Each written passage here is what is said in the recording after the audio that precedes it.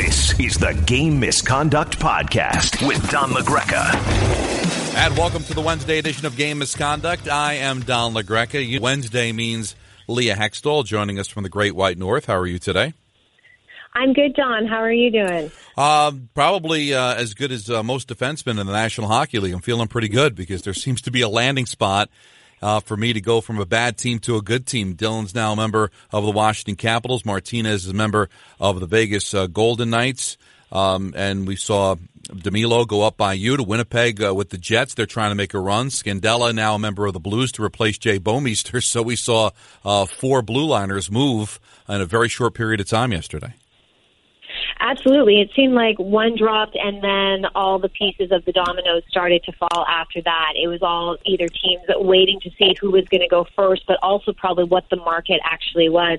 And when you take a look, a lot of picks going in different directions for these defensemen, not so much player for player straight up trades like we've seen in the past. So I look at the cost and some of them are higher than others, but there was some strong moves made, I think, yesterday, and I think some teams got better, and that's a little scary when you add some pieces of the puzzle like a Brendan Dillon to the Washington Capitals, and not just defensemen, but when you look at Tampa Bay adding Blake Coleman. How much more talent does Tampa need? It's just unbelievable to me. So it's apparently the trade deadline isn't the 24th of February. Teams are looking to get things done earlier, sometimes by necessity more than by need. Yeah, absolutely. And we've seen it in recent history where a lot of the deals come before the deadline, and the deadline itself turns out to be a dud because there's just really nothing left to do because all these games are pretty precious, right? You're talking about, the Winnipeg Jets make a deal. They're on the outside looking in. They've played 61 games already, so you really can't afford to wait too long because you'll be less than 20 games left. And, for a team that's still only a point out of a playoff spot, but you're really not looking at a lot of time to be able to make your run if you wait too long or if you wait until the actual deadline on Monday. That's a true story, and you have to look at these pieces. And I know here from Winnipeg, just because I was covering the Jets yesterday, the fact is with Dylan DeMelo, the team is hoping that this just isn't an addition for perhaps trying to make this playoff push just to get into playoffs, not necessarily make a deep run. That's not why this player was brought in. Dylan DeMelo, they feel very highly for. He's going to be an unrestricted free agent after this season. He's only making $900,000 right now, and as we know, because the Jets' defense is decimated last season, they lost a great deal of talent from it. They're not just trying to find a player for a push.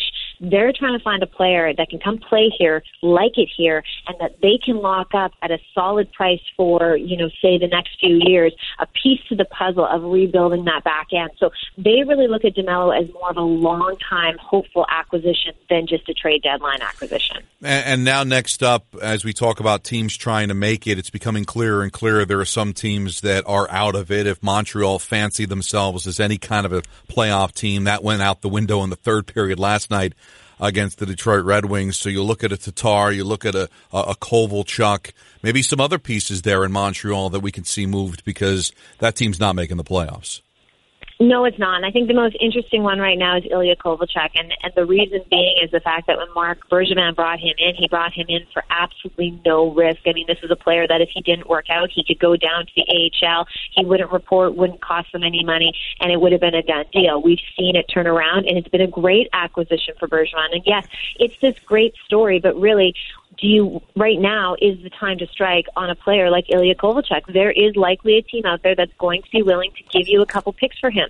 But the fact is from what's been reported, is Bergevin is in no hurry to get rid of Kovalchuk. If he does not get a proper amount for him, he's not going to deal him. The question is, though, Don, what is the amount for a player like Ilya Kovalchuk? I mean, yes, he's come in and done well in Montreal, but this is a short sample size. But then again, he's come in and done well on a team that's not great. So there are teams that would definitely have interest in this. And, you look at it, and I just don't know what they possibly could be asking, but I do think that Kovalchuk is most likely the piece that will be moved by the Montreal Canadiens, if anyone. And you look at destinations, the Islanders right now, they've lost 3 in a row. 500 over their last 10. They've slipped to that first wild card. They're still on the West Coast. They've got a Colorado team tonight, could very easily lose their 4th in a row, and they flat out are not scoring goals, especially on this road trip. Shut out by Vegas, just 1 goal in Arizona. Considering the relationship Lou had with Kovalchuk, he gave him a 17-year contract, shrunk to 15 because the league thought he violated the salary cap. Could Lou be interested in bringing a Kovalchuk? Is he a fit there as a scorer for an Islander team that's trying to make the playoffs? He definitely could be. The one thing about it is I think, the fact is the New York Islanders is they're a team in the East, and the East is always known as not being as heavy as teams as the Western Conference and heavy as play. But quite frankly, I think the Islanders do play a heavier game. So I think he could be a fit there. I definitely think that he could come in and add some offense for them. I think he could do that really on any of the teams that we're looking at, whether it be like a Philadelphia Flyers team, a Carolina Hurricanes. But let's get real when it comes to the Eastern Conference. Tampa Bay has won 11 games in a row. They are playing their best hockey at the right time of year right now. This is a team that got swept last year. And that's not happening this year. That's why they went out and targeted a player like Coleman. I mean, I don't even know where Coleman's going to fit in their lineup because he's not going to get 20-plus goals there because of all the talent they have. But, I mean, that's a hard lineup to just even crack. It's almost like he's there as, we're going to get him in, but there's a million players they could have play in that role. They are so strong. So what are you willing to do if you're in the East right now, knowing that you have the Bruins, the Tampas, the Washington Capitals, and the Pittsburgh Penguins of the world that are likely the teams that you're going to have to get through? You have to really look at that as a general manager. It's so difficult to make trades in the NHL on any given day. It's even harder at trade deadline because people know that they don't have to do certain things. So I don't think a general manager like Lou Lamoriello is going to feel pressed into do something. And I could honestly see him just say, this is the group we have. This is who we're going with. Well, that's what he did last year, and I guess it worked out. They swept Pittsburgh only to be swept by Carolina, but they did make it to the second round for just the second time since 1993. But here's the value. I understand what you're saying about Tampa. And, right now, they're the best team in the NHL. I know they're a point back of Boston, but they've got the tiebreaker, 3 more wins.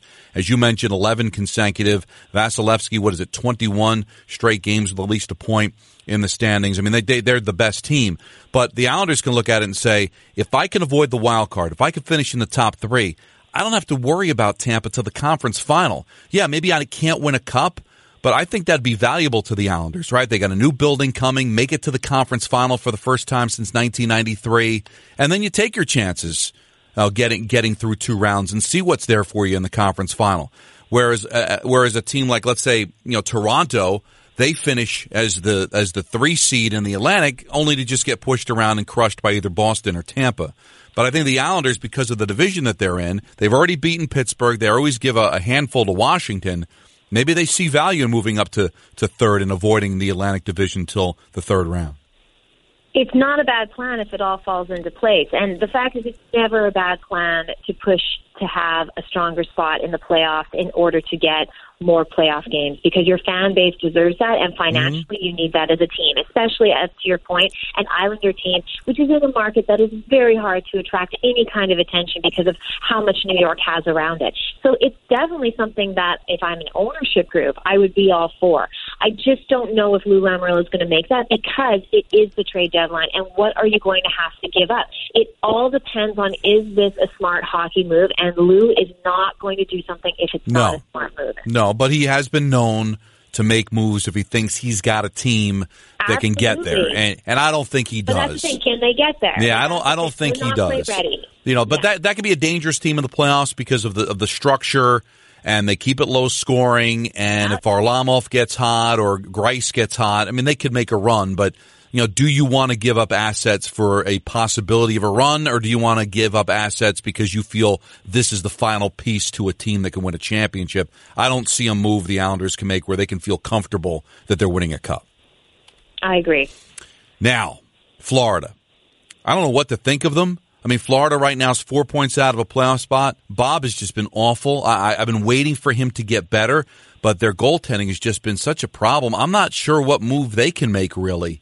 But they're so close, and they've got the coach, that if they were to get in, I guess they could be a dangerous team. They've got a ton of really good forwards, but, is it the blue line? Is it the goaltending? What is the problem with the Florida Panthers, especially lately with just 3 wins in their last 10?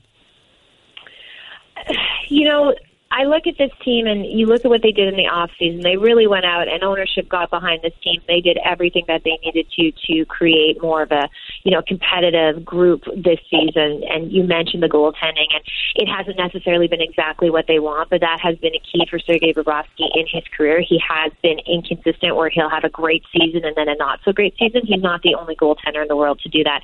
They go out and get the coach and Coach Q, and they have all these players. There's a few names where I've actually heard that it's not so much that Florida's going to be a buyer, but they're going to be a seller. There's some players on their lineup, Vincent Trocheck being one of them, that has not been completely happy with his ice time, and other players. So it depends on really, when you take a few look at, I'm just looking at their players right now, and it also depends on their contracts. There's a lot of teams nowadays are getting less about the rental and more about how do we get a player that can come here that has a relatively okay cap hit, say maybe anywhere from 3.5 to 4.5 million, and how do we get this player here that maybe still has some term on it? And we saw that with, the defenseman yesterday. Really Alex Martinez is the only defenseman that has term left on his deal, and he's got 1 year left on his contract. So, that all works out, and Vegas has got a keeper there for a bit. So I don't really know if Florida's going to be a team that's going to do anything. I'm much more interested in what's going on over in the West and what's going on with the Vancouver Canucks. Yeah. I mean, they bring in Tyler Toffoli, and now we know why. Brock Besser is he's out, and he's out now for the rest of the season, the regular season at least, depending on what they do. And if he's out for 6 to 8 weeks with a rib injury, Tyler Toffoli's not going to be able to, replace him. He's too important of a player for them, especially on the defensive side of the puck, but we now know what they're doing. And there's talk about in Vancouver that, even though they've been so competitive all year, they're now third in their division. They haven't been playing the way that they were. They're coming up against some injuries here. And I've heard they're not done yet. I've heard that they could be making some more moves. And even though Travis Green, they've got all the pieces of the puzzle, but it just doesn't seem to be, there's a little bit of nerves, I guess, in Vancouver right now with those being gone. And you're right, with that injury, and you look at Edmonton, you lose Clefbaum for the next 2-3 weeks. You're already playing without Connor McDavid. Cassian's going to miss at least in the next 4 or 5 games on that ridiculously stupid move he made, kicking Grzelcyk in Tampa and costing himself 7 games. So, yeah, you're right. There's teams really struggling to try to get healthy. Edmonton and Vancouver right there can win a Pacific Division. And much like the Islanders, you can avoid, the Blues and the Colorados of the world until you get to the conference final if you can get in that top 3 in the Pacific and try to make a run. How valuable would that be for an Edmonton team that has not made a run in, basically since 2006? Well, and it's not just, when it comes to that, the reason that it's the most important thing for Edmonton to get it together and start making runs is because if they're not careful, McDavid's going to go, okay, I'm done. I gave you time to rebuild. I gave you time to do everything that you told me you were going to do. You've brought in Ken Holland. You've told me to give you more time and be patient. There's going to be a limit to what McDavid will accept because he wants to win. And, so it'll be interesting to me. That's more quite frankly, it's more than the fan base, more than the organization. They got to prove to Connor McDavid that this is going to be a perennial playoff powerhouse. Yeah, because you don't want to be, what happened with John Tavares with the Islanders or what's happening right now with Jack Eichel in Buffalo, where you're just a flat-out star on a team that's not giving you much of a chance to go to the playoffs. Edmonton, I think, is better than those teams, those examples I gave. They are in first place, but you're right. They want to know that this can be a team that can compete for a Stanley Cup every single year and not just have little blips on the radar screen. So we'll see what happens there. But, finishing, winning that division, getting home ice advantage, all of them are going to be very, very key. You ready for some tweets? Because we got a lot of people chomping at the bit to talk to you. MD says, hey, Don and Leah, who should the Ducks be looking to trade at the deadline, and who could they get the biggest return for? It seems like Josh Manson could command a huge return based on the deals we've already seen. Well, and Josh Manson speaks to my point about you're looking at a defenseman that still has term on his contract, so he wouldn't be a rental player. And I think in this cap era, that's what teams are starting to look for. He's got a 4.1 hit, but he also has a modified no-trade clause, which means he would give a team a 12, so that can make things difficult for the Ducks to move him. The other thing, too, is we've seen so many defensemen already move. Is there still a market open for a player like Josh Manson? I honestly think I see the Ducks standing standing pat at this one. I don't see them getting rid of any of their youth. They can't afford to, and nor should they. They are what they are this season. The Ducks really have to do some soul searching in the off season. They have some players that have been you look at their captain, Ryan Getzlaf. He's an incredible player. He's also making $8.25 million. He's lost a step. He's not as fast as he used to be.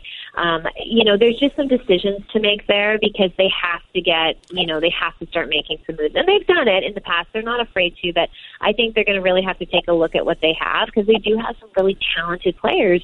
But they have to start making some moves. Yeah, but look at these, just the unbelievable amount of money. Getzlaf's got another 8.25 left through next year. Kessler, who's on IR, he's under contract through 22.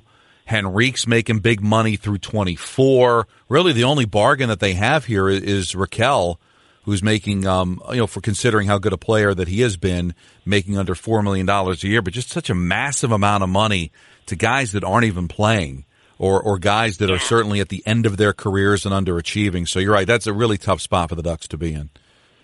It is, and they've got some age on their team that they gotta look at. They're one of the older teams in the league, even though they still have, because unfortunately now over 25 is when teams are starting to age coming in because they're so darn good so early in their careers. So they really have to take a look at some of the pieces of their puzzle because they have had a very successful, the San Diego Gulls have done very well in the American Hockey League over the past few years, and they do have some talent. You see Sam Steele now, he's really developed through their organization.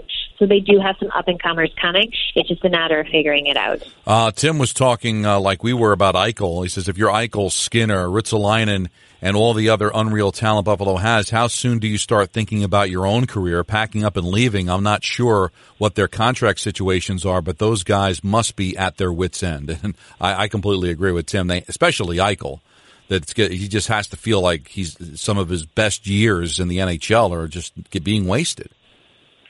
Absolutely, but Jack Eichel went and signed that massive deal. I mean, that's the bottom line. I mean, tied up here at $10 million.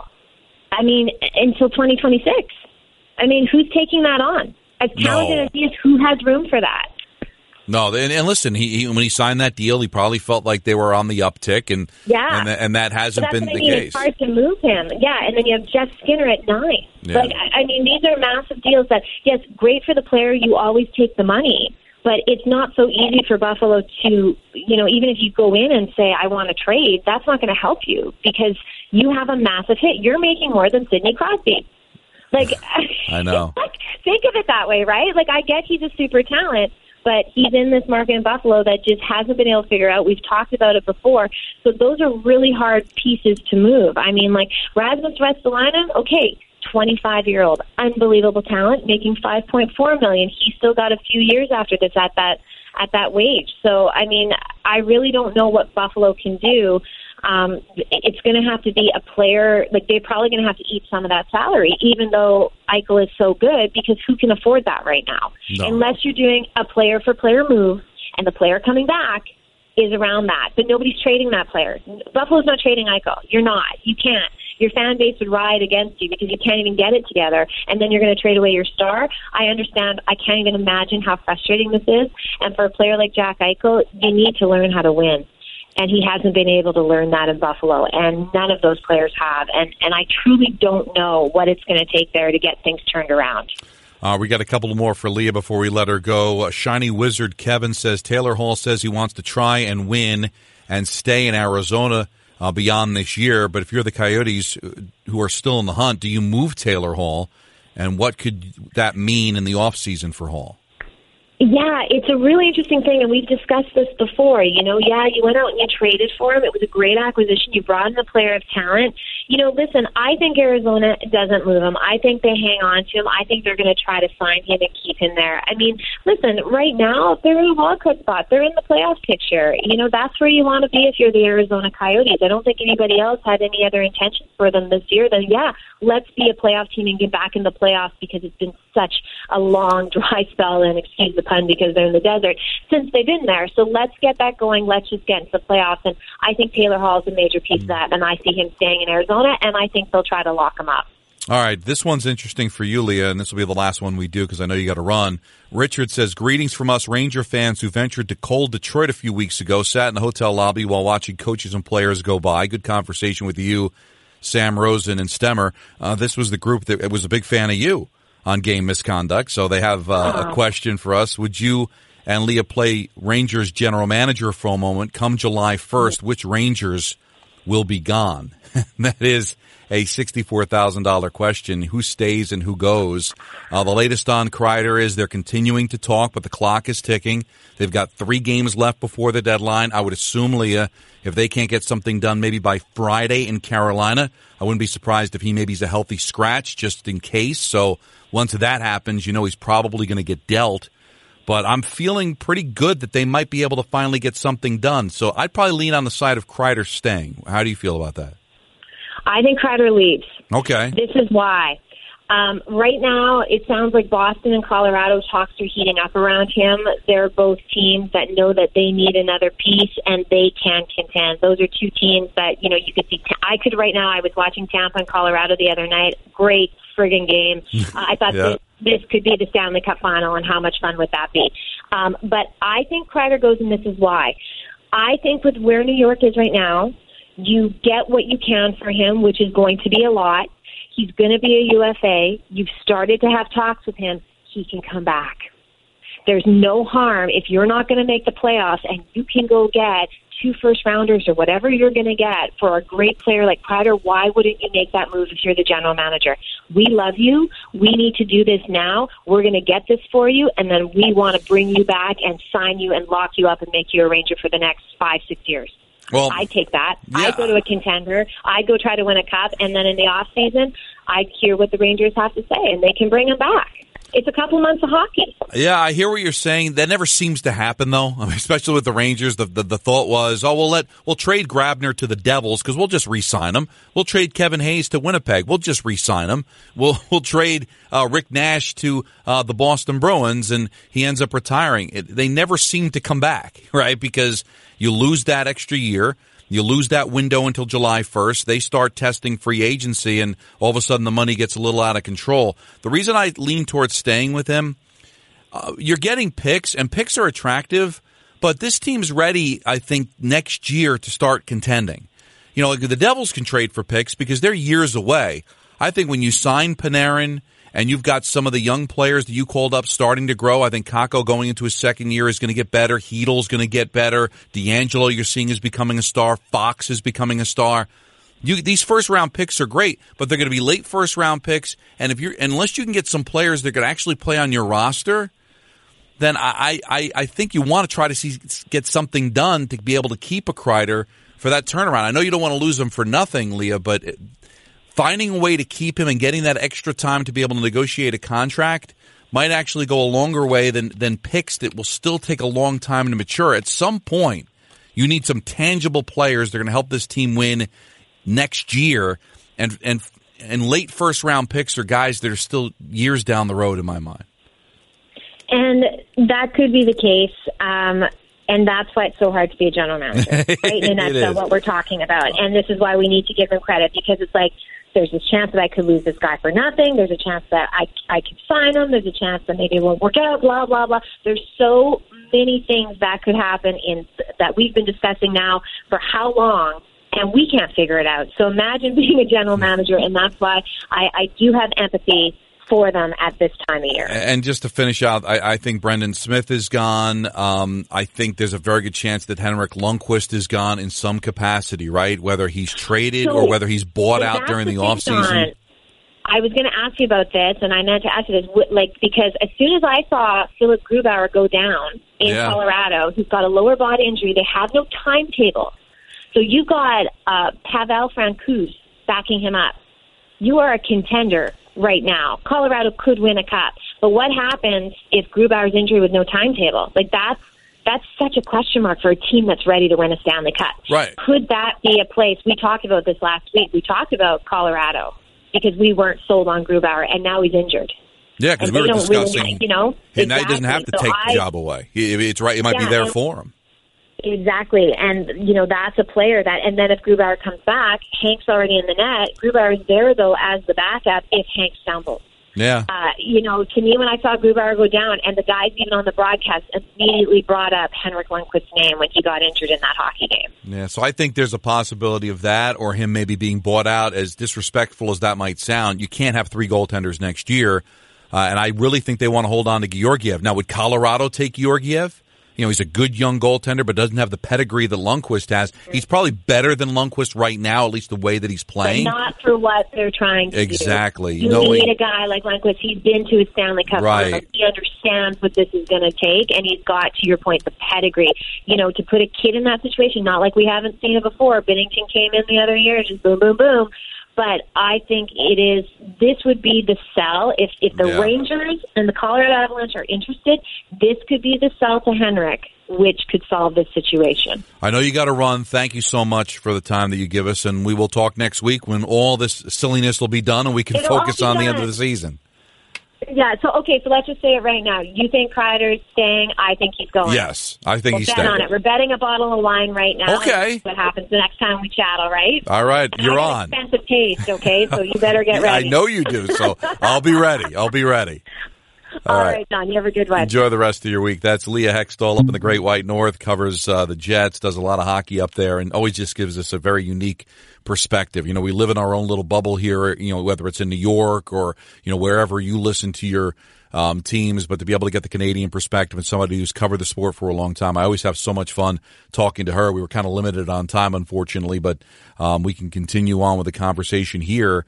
But she is always just very, very good. A few more tweets before we say goodbye and kind of preview the schedule coming up. Robert Thie says, do you think Adam Fox has a shot at the Calder Trophy, or do you think the voters only look at traditional stats like goals and assists? Well, I think that he deserves some consideration. He's had a tremendous rookie year, but when you look at the Makars of the world, when you look at some of the other young players, I don't think he's got a chance at that award. But I like the way you're thinking, Robert, because he has been a terrific player. But you have seen, in all fairness, especially in that Boston game on Sunday, where maybe quarterbacking the power play is a little much for him. They've really missed D'Angelo. So there is some areas where I think he needs to improve. But I think if you're a Ranger fan, you're very excited about where this guy is leading. Aaron says, I know it's an exciting week of coverage, and for the teams individually, it's best for each franchise to add future assets or go for a championship. But is the buying, selling at the trading deadline actually good for the NHL as a whole? Do you see any downside to it? I don't. I think deadlines are exciting. It gets people talking, conversation, and gives teams a chance to make a run. I think the trading deadline in all sports is a lot of fun. When you're able to put a day where there can be a lot of conversation beyond the games. These are the dog days, right? It's February. For the really good teams like Tampa and Boston and Washington and Pittsburgh and St. Louis, Colorado, these teams are knowing they're going to the playoffs, but yet their fan bases are excited because they might be adding pieces to help win a championship. And then all these teams that are fighting, crawling, trying to get into the playoffs also feel like they can be a deal away from getting the piece to the puzzle that helps them make a run. So I don't see any downside to it at all. Let's see if we can continue with a few. Mark says, in your opinion, what should the Rangers do? I feel Kreider is a huge part of what this team needs over the next few years, but isn't it smart to trade him if it's a big haul? Still a chance to sign in the offseason, or just extend him and trade Strome and Fost and hit cap that way. I'm looking towards the latter, and listen, I had a completely different opinion with Hayes. When Kevin Hayes was in the exact same situation, I said, you got to trade him, get something for him, and then you can always re-sign him in the offseason. But history shows, unless you're the New York Yankees with Chapman, you usually do not bring these guys back. They hit free agency, and then it's really difficult to bring them back. And sometimes when you do, it ends up being a mistake because it's way more money than you were willing to pay him in the first place. And there'll be that pressure to give it to him because you kind of promised the fans when you traded him, hey, he'll be back. I think the Rangers want to stay away from that type of promise or that suggested promise. Also, as we were talking about with Leah, yeah, you'll get first-round picks, Colorado, St. Louis. You're talking about picks that are going to be in the high 20s. And those are players, yes, sometimes you hit lightning in a bottle and that player turns out to be a superstar. But when you're drafting 26th, 27th overall, that's probably a player that's not going to contribute for a few years. You've seen Kakko, who was the second overall pick in the draft. He's had a nice year for a rookie, but it's going to take a little while for him to grow into his body and become a star. I think the Rangers want assets that can help them actually maybe chase a Stanley Cup next year or the year after. So Kreider, by signing him, can be a player that's already in your system, already contributing, already has been a part of some runs in 14 and 15. So I think you want to try to do everything humanly possible to get it done. Now, obviously, you get to the 11th hour and no deal is made and it looks like he's going to walk and you guys are way far apart, then sometimes you got to see the forest through the trees. But there are things you're sacrificing when you trade a player. You're sacrificing that exclusivity of being able to negotiate with him as a free agent before July 1st, where you could still get something done. And then once you get to July 1st and everybody else starts throwing money at him, that's a problem. And I'm telling you, if he goes to St. Louis or Colorado and is part of a run or wins the Stanley Cup, he may be more apt to stay there than to come to the Rangers. So this idea, I've kind of changed my mind on this. You can always sign him as a free agent afterward. There's not many examples, and I think almost zero in hockey, where that ends up being the case. Ricky says, I like the setup to get into the playoffs. I guess he's talking about the current setup. Makes divisional games that important, but once teams are in, rank them 1 through 8 with divisional leaders 1 and 2 and match them that way. Your thoughts? I like that. Then it's the best of both worlds. It's putting weight in the division, but you do loosen things up. So this second round matchup between Tampa and Boston, and those second round matchups in years past between Winnipeg and Nashville and Pittsburgh and Washington, we'd be able to loosen that up, and I think that would be probably the best way to go. All right, this was a lot of fun today. Thank you so much. Now, Friday, I'm going to be coming from Raleigh, North Carolina. I'll be calling the Rangers-Hurricanes game, and that should be interesting as both those teams on the outside looking in for the playoffs. So both teams will be desperate for points and will be that much closer to the deadline. So we'll be paying attention. I think both those teams can be very active. So I'll be coming to you from the arena in Raleigh. So I'm looking forward to that. So if you want to get in touch with me between now and then, the best way to do that is always at Don LaGreca at #GameMisconduct. So thanks for participating today. Thanks for Leah Hextall. Always fun to talk to her. We'll be back with you again on Friday. This was the Wednesday edition of Game Misconduct. This is the Game Misconduct Podcast with Don LaGreca.